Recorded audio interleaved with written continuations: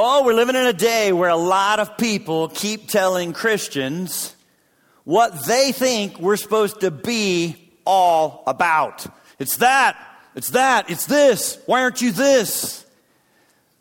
But I agree with the person who said, Christians have been called to an eternal preoccupation with God.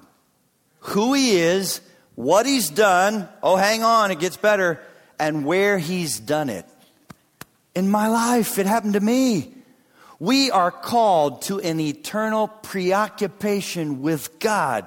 And I'm going to push back to some of you that are pushing back right now. You're like, well, I don't want to be so heavenly minded, I'm no earthly good.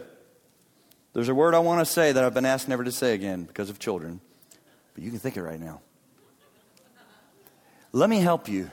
Do you know who is most fruitful, helpful, effective in this world? The people that don't have a ceiling on this world, that easily stay aware of eternal things, stay aware of the spiritual realm, stay aware of heaven and where we're headed, stay aware of our Savior. That doesn't make you no earthly good. What makes you no earthly good is when you allow the cellophane to just shrink you down and you do nothing but Fox News and you do nothing but social media. You are the one that becomes no earthly good. Punch a hole through that, and that's why we're talking about worship. Worship keeps you breathing and aware of, oh, but there's more. Oh, there's way more than this. It doesn't mean I don't get involved. It doesn't mean I don't know what's going on. But it does mean I have perspective that keeps me joyful, peaceful, purposeful, helpful, hopeful. Preoccupation with God. Because here's the deal. This is a worship series. So you ready? I went to school a lot, high school, then college, then graduate school. So there's a word, prerequisite. There were some classes you couldn't take until you had this. It's called a prerequisite. Let me help you. Preoccupation with God is a prerequisite to passionate worship for God. So some of you, you don't need to try to be more passionate in your worship. Guess what? You need to back it up. And you need to think about God more. You need to know Him better than you do. You need to delight in Him. You need to do what the psalmist said. Oh, and I like it. Not just see, what? Taste and see that He's what? Good. Good. When you begin to know Him better and He's real to you, passionate worship begins to show up. Preoccupation with God. So what does it mean to be preoccupied?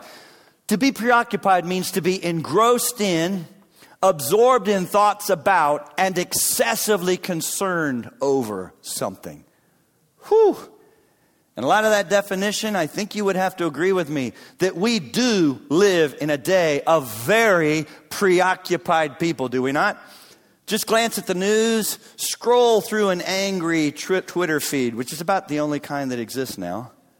Or spend any time on social media, and you will see that people are caught up in, sucked into, and excessively concerned over so many earthly, time-bound, temporary, finite things, while giving little or no thought to God. Could that happen to a Christian? Could a Christian get sucked into living just like that? That was weak. Yes. Yes. So let me ask you, how preoccupied are you with God? How often, if ever, are your thoughts absorbed in thoughts about God? Does your mind easily and naturally and quickly just cross the line from right here, right now, over into you think about Him, you praise Him, you're aware of Him? I hope you have a time set aside in the morning. I do.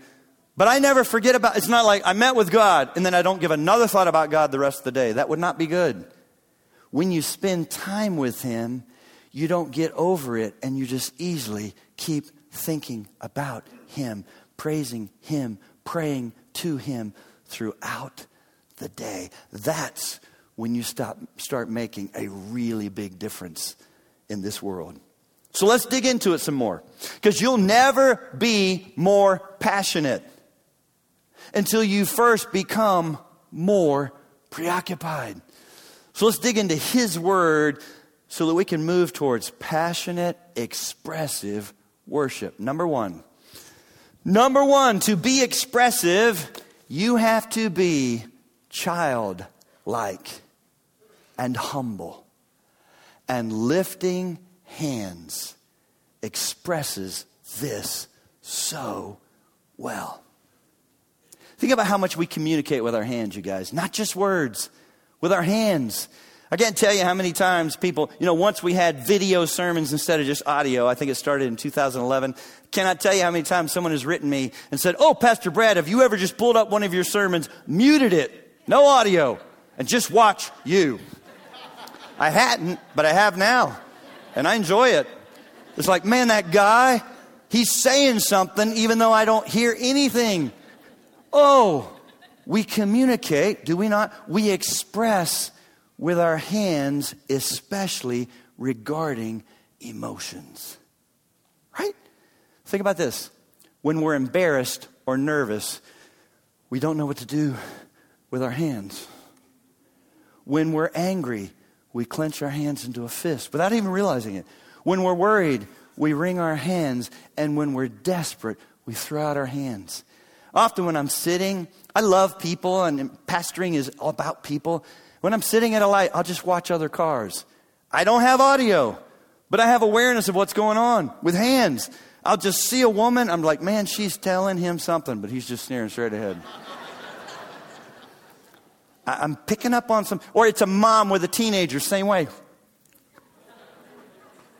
Homework wasn't done, didn't give her a heads up she needs poster board like for tomorrow, and they're on their way to Walmart.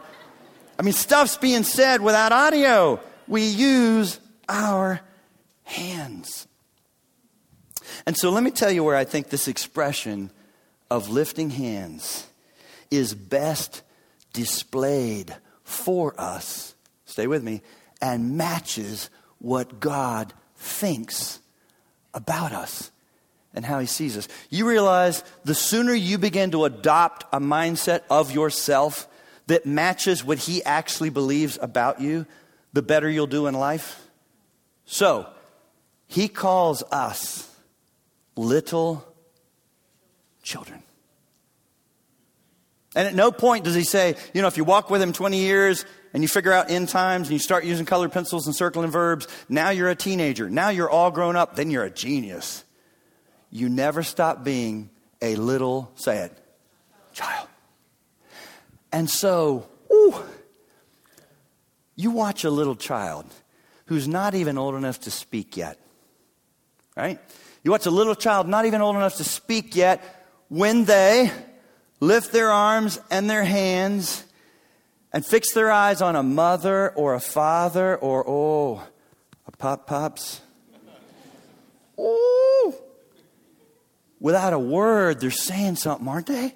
Their eyes tell you a lot. The hands and arms, pick me up, help me, hold me. I love you. I want to be with you. Right? I raised 5 kids. They all did it.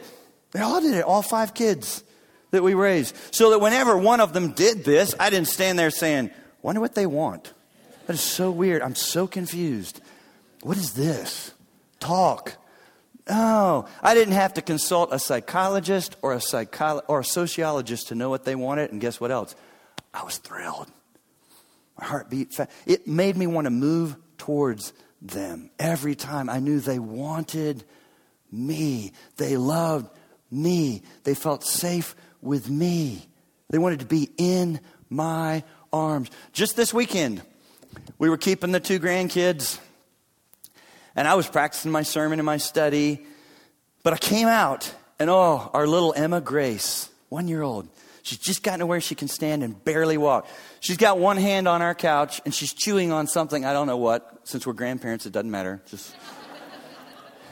No, it was a rubber toy of some sort.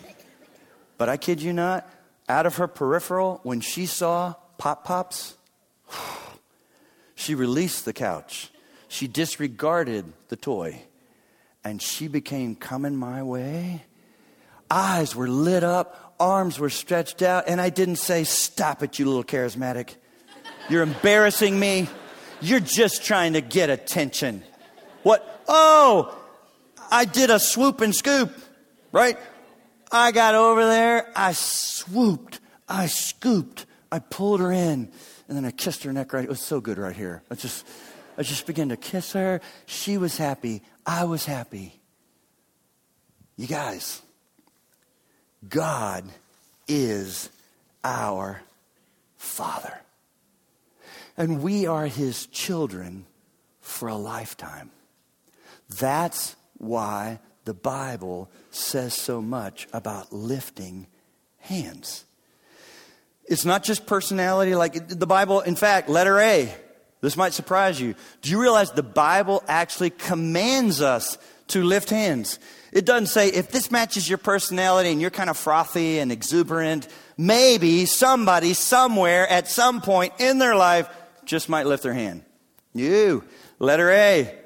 Letter A. You can see lifting hands commanded in the Bible. In fact, we kicked off this series with me telling you there are 50 different Hebrew words for praise in the Old Testament.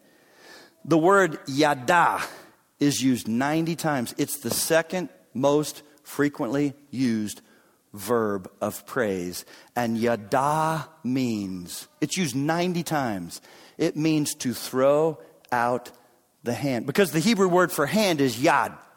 Yada means throw it out, extend it. Yada. 90 times the Bible says yada, yada. Lift the hand, extend the hand. So where do you see it in the Bible? Letter B. You can see lifting hands used as a cry for help. And that's like kids. They want help. They're hurt. They're scared. You can see it in the Bible. Psalm 28. Hear my cry for mercy as I call to you for, say it, help. As I lift up my hands towards your most holy place. Psalm 143:6. I spread out my hands to you. My soul thirsts for you. When you long for someone, when you want something, this expresses what my soul thirsts for you. Like in a parched, I'm convinced you could satisfy me. I'm convinced you would make a difference in my life right now.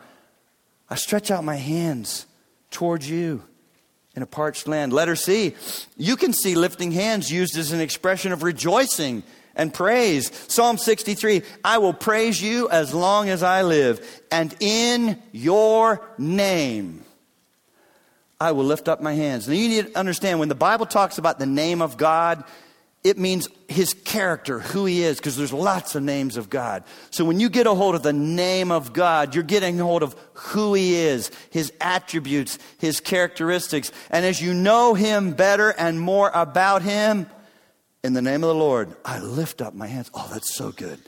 Oh, that's so good. Psalm 134:2. Lift up your hands in the sanctuary. Right here, corporately. Now, if this is new to you, I would encourage you. If you're not doing it at home, it's not likely you'll do it here. Start at home. I lift my hands at home. I'm like, oh, God. That's so good. I cry out for lost people with my hands lifted. I'll get on my knees sometimes and say, oh, God. Now my dad is in the hospital, and I've lifted my hands and said, oh, God, take him home. Call him home to you. I've been lifting my hands. I'm a child. He's my father. I need his help. This just expresses it. So I don't know what to do. I don't know how to help. I can't fix this, but you're good. Hands, hands, hands. And letter D, you see that absolutely in the Bible, that lifting hands is used as a posture for prayer. Ezra, in Ezra 9, then at the evening sacrifice, I rose from my self-abasement with my tunic and cloak torn. I fell on my knees. We've already had that earlier in our series. Great posture that reminds you, He's not just our Father, He's a king. Which makes it even more special when you realize this king that rules over all is actually my Father and calls me by name and loves me. Yeah, I fall to my knees and with my hands spread out to the Lord my God. 1 Timothy 2:8, I want men everywhere to lift up holy hands in prayer. And there's not just one way to do this. So if this is new to you, and I know it might be a background you grew up in a church that didn't do that, or you didn't grow up in church at all, so it's new to you. I get it. When you say, but that's awkward, that's new to me. A lot of things were new to me. Reading the Bible might be new to you. Praying might be new to you. All kinds of things are new. Just keep doing it till it's not awkward. It's like, so let me help you. Little basic boot camp for expressive worship. I can help you and you can grow in this. Just start simple. Right here. Just hold the TV. Hold the TV. It's not that wild and crazy. And as you get comfortable here, go big screen. Consider how close you are to someone else you might need to step over. Go big screen. And then hold my baby. Hold my baby. And there's one-handed versions. Pointer, hatchet, classroom. And when you get comfortable with all that, you are ready for Village People, Rocky, touchdown. And there's variations, heartburn. And some women like this, wash the windows, wash the windows. Not just one way, but I will say on that Village People, one of my most embarrassing pastor things, what's the most embarrassing things that happened right here, right there. Because I'm an expressive worshiper. And oh my goodness, we were singing along and it happened. Whatever we were saying, it was probably about the resurrection, the cross. I'm forgiven. I went Village People, and a woman was coming around the corner here to her seat, and my pinky went up her nostril. I mean, I was embarrassed. She was hurt. That had to hurt. That had to bring water to her eyes. Whew! And it was just an awkward moment because it's kind of intimate. Like I'd never done that for anyone before. And so I am a little more conscious now because I do scoot away from my beloved so that we're not banging into each other. But if I'm in the aisle, so be aware of other people, but not overly aware. Because, right, isn't that what really holds us back? We're thinking too much about whatever other people are thinking. Even people that struggle to pray aloud. I love you. I get it, but usually it means you're thinking way too much about what they're thinking about your prayer. Just don't think about it. Talk to your dad. Talk to your dad. Same way with worship. You got to stop thinking about you and stop thinking so much about other people. But let me give you another biblical expression that you see all through the Bible, not just lifting hands. Number 2, to be expressive, you have to be stirred by something greater than yourself. You realize we live in a day, do we not, that just makes much of us and encourages you to make much of you and make it all about you and defend you, promote you, protect you, be most worried about you. What about me? What about me? What about me? You'll never become passionate if you are the most important thing in your life and your thoughts almost always surround you and what you're interested in. To be expressive, you have to be stirred by something greater than yourself. And shouting actually expresses this well. See, we do it in other areas, right? He made us in His image and He made us relational. So have you ever noticed this? When you love something and you're moved by it, you want others to share in that. That's why we say, look at this. Oh my goodness, look at this. You don't just say, wow, that's amazing. In our new house, we got windows on the back and we got woods and a birdhouse. And every now and then he shows up. I see this giant king red-headed woodpecker that's black and white. And he hangs upside down and he rules the thing.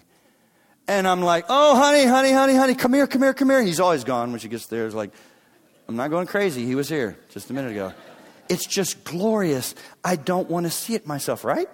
I want someone else to share, and I get loud. I'm like, when we're at the Grand Canyon, when you see a sunset, when you hear music that you love, what do? You want to share it with someone else, and generally, we get a little louder in our volume because we're like, join me in this. Shouting expresses it well. Raising the volume expresses it well. So of those 50 different Hebrew words for praise that are in the Old Testament, one of them is shavak. First week I headed into this series, I told you there's Tehillah, that means singing loud. Shavach literally means a loud commending praise. In other words, you are recommending him to others, and you are so moved and so stirred, you want others to see it and to enjoy it and to join you in this. It's a loud commending praise. In other words, Shavach is praise with an exclamation point on it, because you want others to join in it with you. Exclamation point on it, because you want others to join you in it. Psalm 145:4. This is exactly what's going on. One generation shall Shavach commend your works to another, and shall declare your mighty. When you're really stirred and when you're really moved, you don't want to just think about it. You declare it. You say it. You're like, look at that. Oh, listen to this. Come here. One generation. One of the best things that we could do. It's great if you have a time at the breakfast table with your kids or a time in the evening. But you know what is... So I'm not saying don't do that. Don't hear what I'm not saying. But do you know what will stand out to them even more? When there's just spontaneous Shavach. And they realize... this is real to mom and dad or pops and nana or whoever. I mean, they talk about God. They praise God. They draw in. As they begin to understand better, I'm sure I'm likely to say, oh, my God, you guys, look at that. Look at that. And God did that. I'm commending him. Our God did that. I'm likely to draw them in and try to get them to like classical music and say, listen to this Mozart symphony. The reason this is so amazing is because God created music. It's wonderful, the things that kids that you might think, oh, they hate this. Our kids today will reach out to me and say, what is that classical CD that you played every morning? So even if they say, I hate this, don't believe it. You know, my son's 26 and he's like, can we play chess? And would you play that? And it was Albinoni. He wants to play chess and he wants to hear that because that's what I did with him. And I commended. I said, oh, this is amazing. This is amazing. This is amazing. One generation, we want to do that with God. That they start to think, this is not in just a category where they go to church or they have a little time in the morning. It's just very natural throughout the day. Shavach, look at that. Commending praise. One generation to another. Psalm 95. Sometimes the word Shavach gets translated in English, shout. The old King James called it a joyful noise. But that's a little misleading. It's not just noise. It's that it's so loud you might consider it a noise. But it's words. Its words are being said. Oh, come, let us sing to the Lord. Let us, say it, shout joyfully to the rock of our salvation. Let us come before his presence with thanksgiving. Let us shout joyfully to him with psalms. Why? For the Lord is the great God and the great King above all gods. When you're really stirred by that and you believe that, you'll have a little bit of a shavach start to bubble up. And we do this in other areas. Back in January, Vicki went on a cruise with her sister. And every year they do this, and I bless her. I'm happy for them to do it. She only has one sister, and they love each other dearly. So they go on a cruise. This January, that cruise was during the AFC Championship game between the Kansas City Chiefs and the Baltimore Ravens. Now, she cares nothing about football. So she didn't go down to that deck where they'd taken up a whole room with giant screens to do this. She was on another deck outside. But she could hear those football people every time they let out a shavach that rocked that boat. They were not ashamed. They were happy to commend their team to other people, whether they wanted to hear about it or not. It just rumbled up. Shavach. Shavach. No one was down there with a Kansas City shirt saying, that was good. Did you see that? It just erupts. Oh, why? They care. They're stirred. They think about it a lot. They're engrossed in it. And therefore, it's a priority. It matters. It's important. God should matter. God should be important. We should have thoughts absorbed towards him to the point that this is just happening more naturally. Because we think about him. We know who he is. They were stirred, and shouting was the best way to express it. If you wake up preoccupied with nothing greater than yourself and your agenda, you'll never experience this word or have a reason to shout. You realize you were not actually created to live for you and to make it all about you? That's one of the most miserable ways to live. I know our culture just affirms that, but it's a lie. You'll be miserable when you try to live for you. Because, this is going to sound shocking compared to what we hear today, you are actually not that important. And it's not enough. You need more. You is not enough to live for, believe it or not. Not. You were created in his image. And you say, okay, there's my identity. What's my purpose? And for his, say it, glory, glory, glory. You need something more. You need something bigger. The things of this life are not big enough. Not big enough at all. And that's why Paul said in 2 Corinthians 5, for the love of Christ controls us. He's not talking about how much I love Jesus. He's talking about when you are stirred and when you begin to be overwhelmed and when you don't get over, oh my goodness, he loves me. Me. I know how messy I am. I know how I fail. I know how far I still have to go. I know how much I disappoint other people. We tend to think he's got to be disappointed with me. If you're here and you're a child of God and you've been born again, God is never disappointed with you on any day. He loves you. He loves you. He loves you. And we struggle to get a hold of this. That's why Paul, when he prayed for believers, he didn't say, oh man, get more and more and more, this, that, and the other. He'd say, oh, I pray that you may know the love of Christ that surpasses knowledge, that you may be rooted and grounded and to understand the depths and the heights and the breadth and the width and to know the love of Christ. That'll begin to, when it controls you, and it's not just in the category, okay, Jesus loves me. When it is real to you, and you're still overwhelmed by it, then it controls you and you live very differently. Starting with, I don't need as much from other people because I'm being so blessed. I'm so overwhelmed by his love for me. I have more joy. I have more purpose. I have fewer fears and I'm willing to take risks. You realize love enables you to risk. Fear is what causes you to pull back and say, I got to be careful. I got to be careful. We need Christians today living wide open with love. Starting with loving God with your heart, soul, and mind, and love your neighbor as yourself. You can do that when you're convinced he loves you. He controls you. Because we've concluded this, that one died for all, therefore all have died. And he died for all, that those who live. He's not saying, oh, you got a pulse, you're alive, you're human. No. He means those who've been made alive spiritually now. You've been born again. You see bigger now. You're aware of eternity. You know that this life is a vapor. That those who live may no longer live for who? Themselves. You realize you were born with an agenda to live for yourself. And one of the things that's supposed to characterize Christians is that they don't live for themselves. 3 great words. That they would no longer live for themselves, but for him. You realize, how would living for him be good for me? Trust me, it's amazing.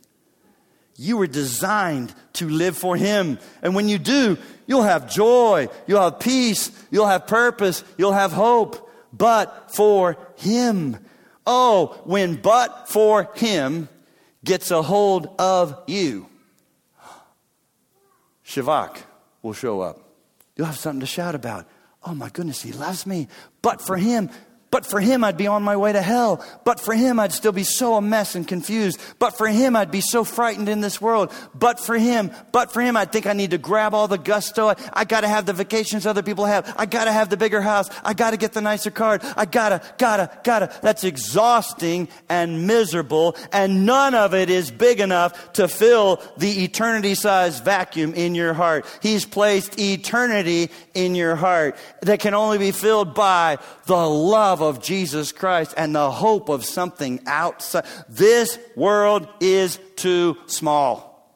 And everything in it, you guys, are like Happy Meal toys, trinkets, plastic. They break easily and they disappoint quickly. But we've got people trying to be satisfied in this and they wonder what's wrong. You need more. You were created for more. But for him. The problem is, whenever our world does allow for thoughts about God, they give us a shrunk down, bottom of the line, thinned out version of God. This is not worth shouting about at all. You want to know who God really is? You will not find it on the television. You will not find it online. You got to go here.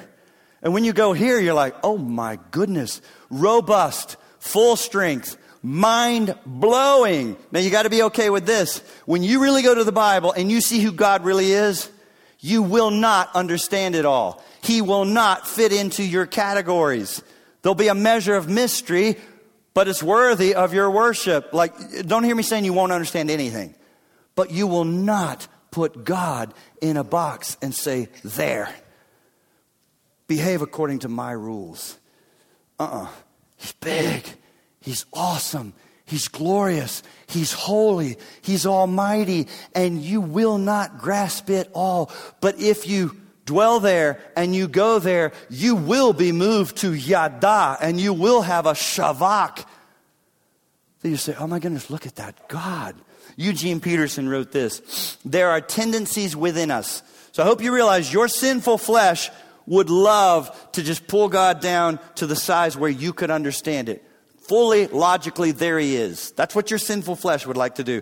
There are tendencies within us, that's what the world does constantly, and forces outside of us that relentlessly reduce God to a checklist of explanations, or a handbook of moral precepts, or an economic arrangement, or a political expediency, or a pleasure boat. God is reduced to what can be measured, used, weighed, gathered, controlled, or felt. Insofar as we accept these reductionist explanations, our lives become bored. You realize, especially young people, older ones, we can be guilty of it, but I see it in the younger generation. You are so used to being stimulated, amused, new, adventure. I'm supposed to have already climbed 3 mountains by the time I'm 26. I'm supposed to have traveled to 9 nations. A lot of us had never left America. It's like, and then you wonder why it's always like, what next? What next? What next? What next? Your boredom is not because there's not enough in this world to stir you. It's because you don't know God. Nothing in this world can do for you what truly knowing God. Don't hear me saying, I did not just say, you got to believe there is a God. I said, you don't know God. Oh, when you begin to know him, you're like, oh my goodness, you will not be bored. And living for that God as you get to know him and giving him your life and risking is stirring. You will not be bored. I don't wake up bored. Our lives become bored, depressed, or mean. We live stunted like acorns in a terrarium. You know why he's using that illustration? Because there's that verse in Isaiah 61:3. I've got it on my wall that says that they may be oaks of righteousness for the display of his glory. He's talking about us.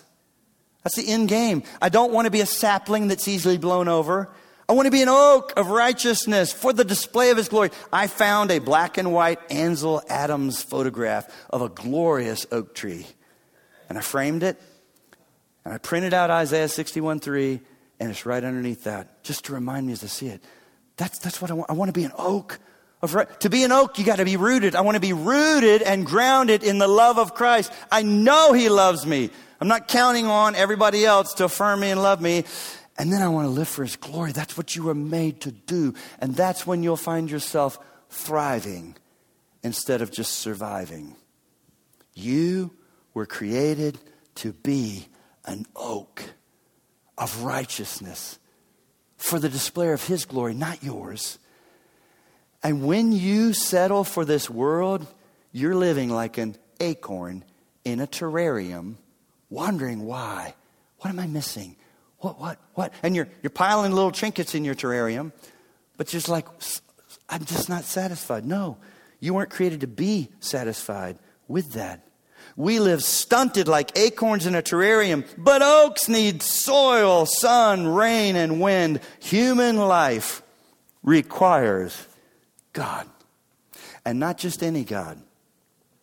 Robust, full strength, mind-blowing, biblical God. I don't get robust, full strength, mind-blowing God anywhere but right here. I got to go here.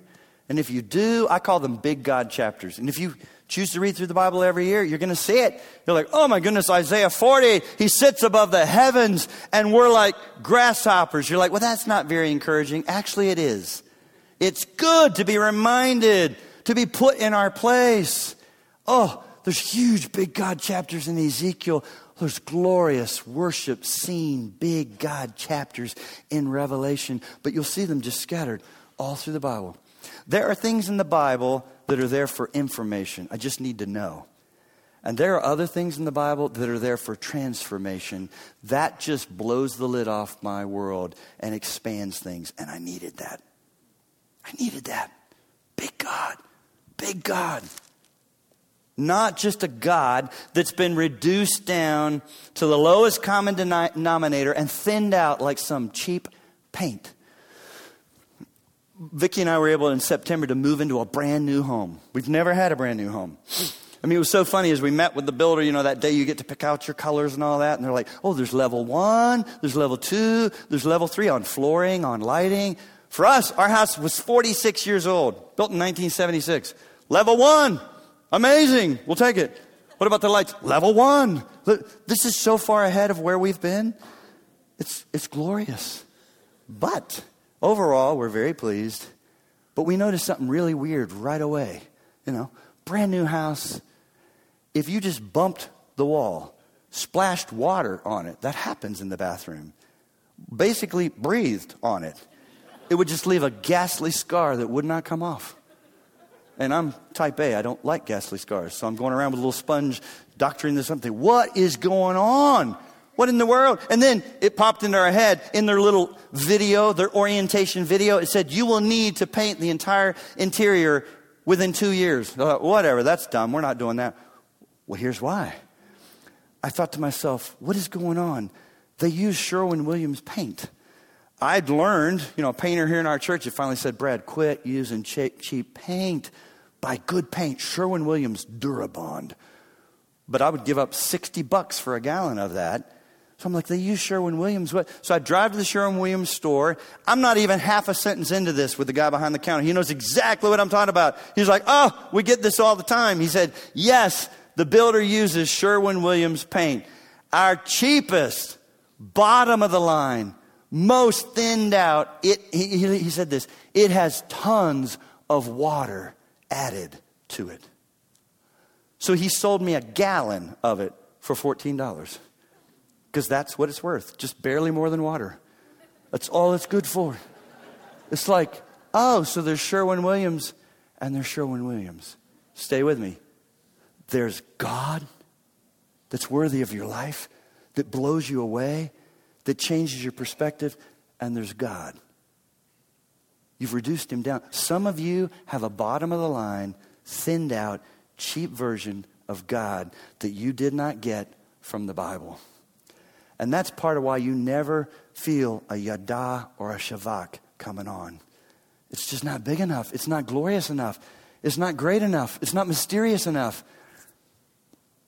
God, but not a boiled down bottom line God. Let me show you what you're looking for that'll make you want to shout maybe for the very first time. And it will keep you stunned and satisfied for a lifetime. Go to 2 Corinthians chapter 4. 2 Corinthians chapter 4. Beginning in verse 3. 2 Corinthians chapter 4 verse 3. And even if our gospel is veiled. Look at me for just a minute. Have you ever been sharing the gospel with a family member, loved one, neighbor, coworker, and it's just kind of like, what is going on? Do not lose heart.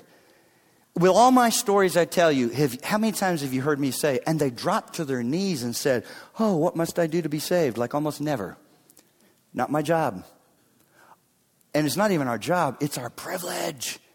I get to sow this seed and share this good news, and then I pray.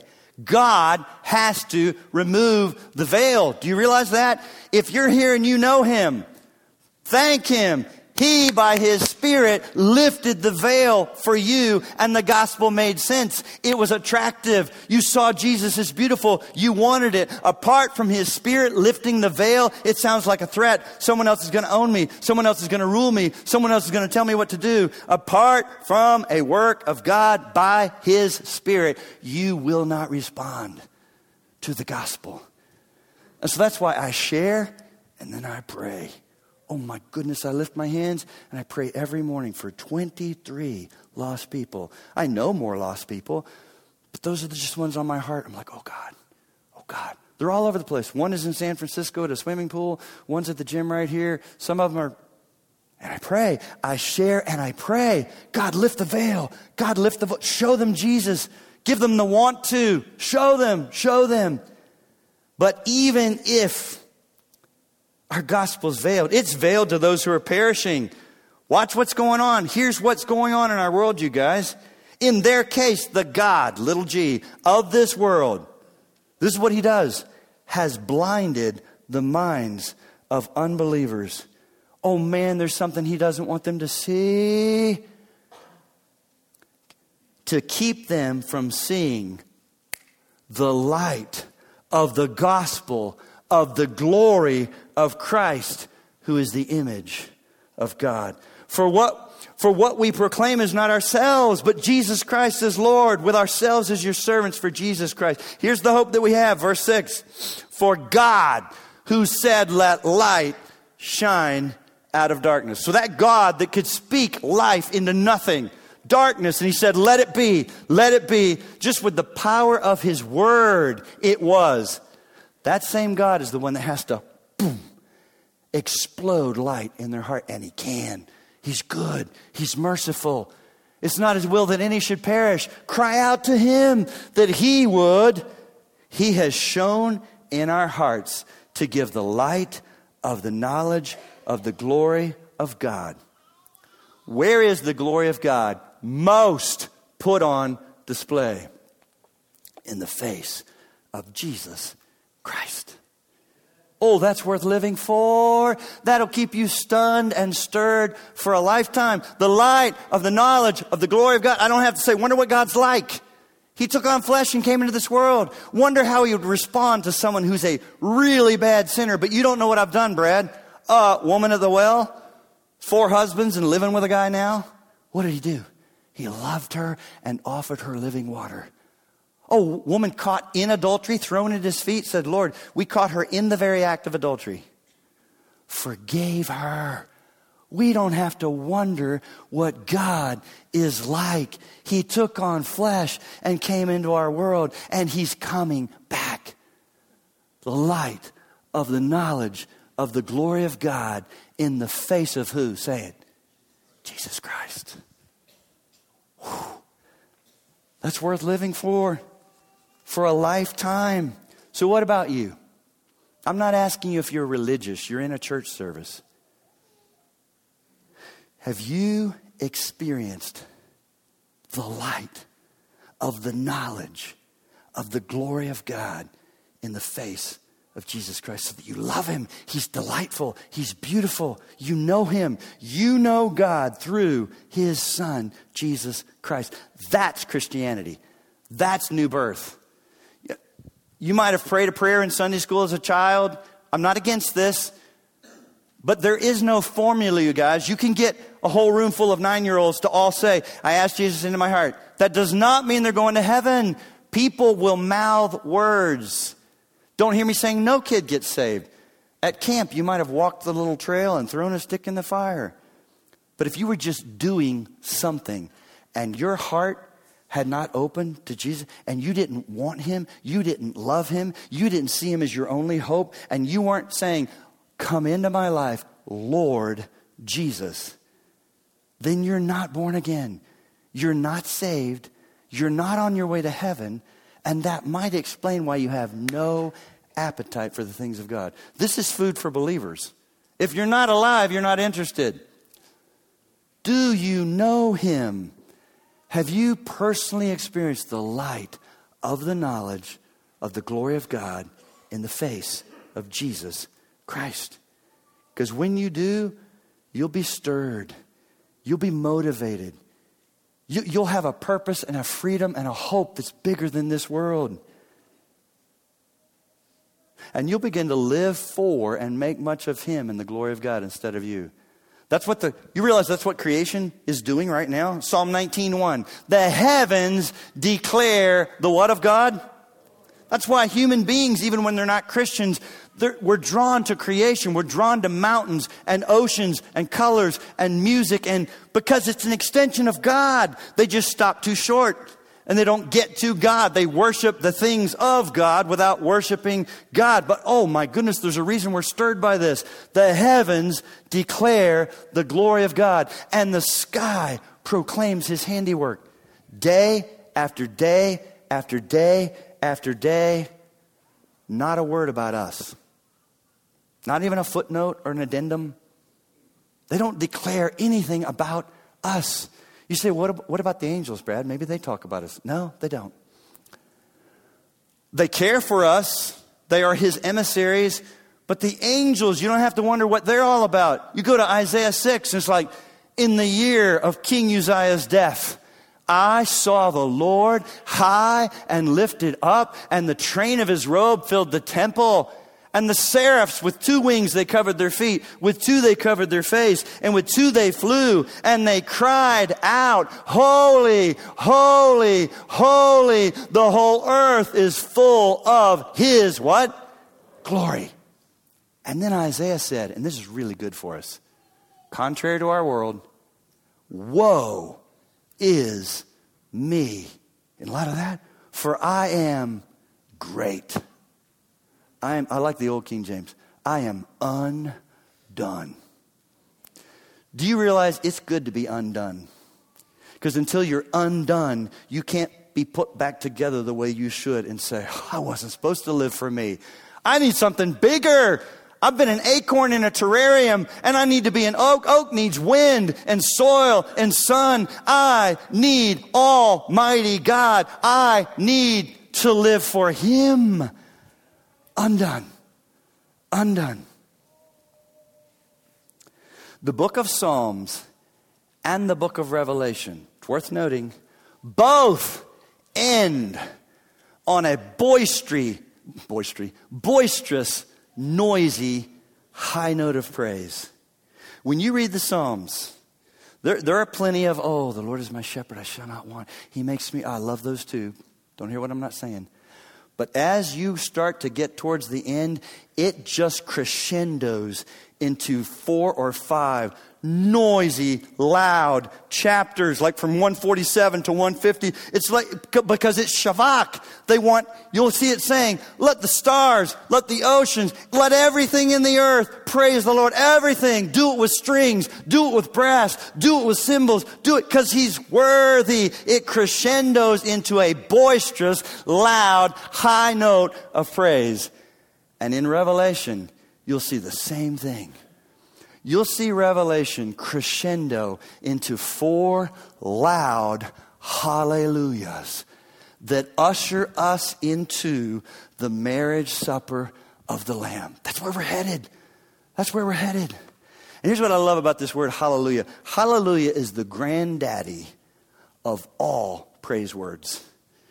You know, you just go onto iTunes, I did it, and look at how many songs, all kinds of songs with hallelujah.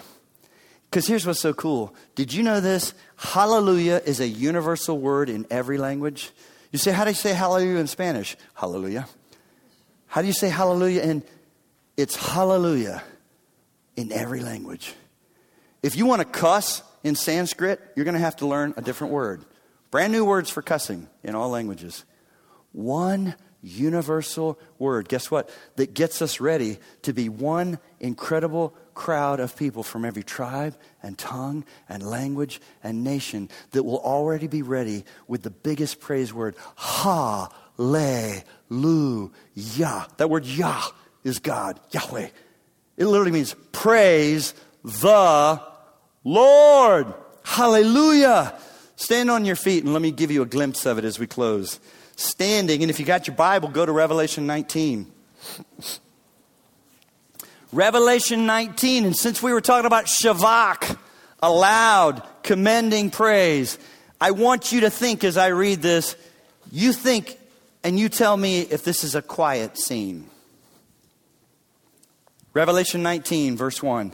And after this I heard what seemed to be the loud voice of a great multitude in heaven crying out, say it with me, hallelujah! Salvation and glory and power belong to our God. For his judgments are true and just. For he has judged the great prostitute who corrupted the earth with her immorality. And he has avenged on her the blood of his servants. God is going to bring justice and make all things right.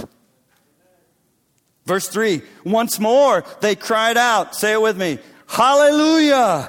The smoke from her goes up forever and ever. And the 24 elders and the 4 living creatures fell down and worshiped God who was seated on the throne, saying, amen. Say it again, hallelujah!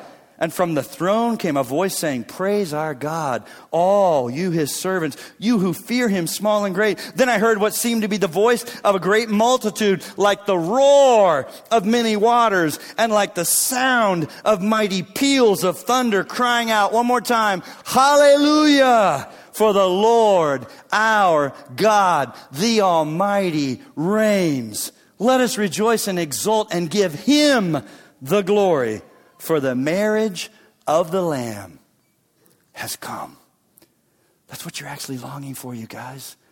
I get excited about maybe some more grandkids, a few of my kids that aren't married yet, but that pales in comparison, you guys. We are his bride. He is our bridegroom, and we are headed towards the marriage supper of the Lamb with our Savior, and all things made right. No more sin. No more cancer, no more sorrow, no more tears, no more death. That is where we are headed. Oh God, thank you for your word. Thank you for your Spirit. And we thank you for your Son, our Savior. Oh God, would you enlighten us? Would you help us break the grip that we have on the plastic trinkets of this world? Lord, punch a hole in the cellophane that just shrinks us down to right here, right now. Oh God, do not let us get caught up in and sucked into being excessively worked up about so many time-bound, earthly, temporary things while we give little or no thought to you. May we think often of you. May we delight in you. And then may we live sacrificially for you, loving people well, risking well, and living for the glory of God. We pray in Jesus' name. Amen.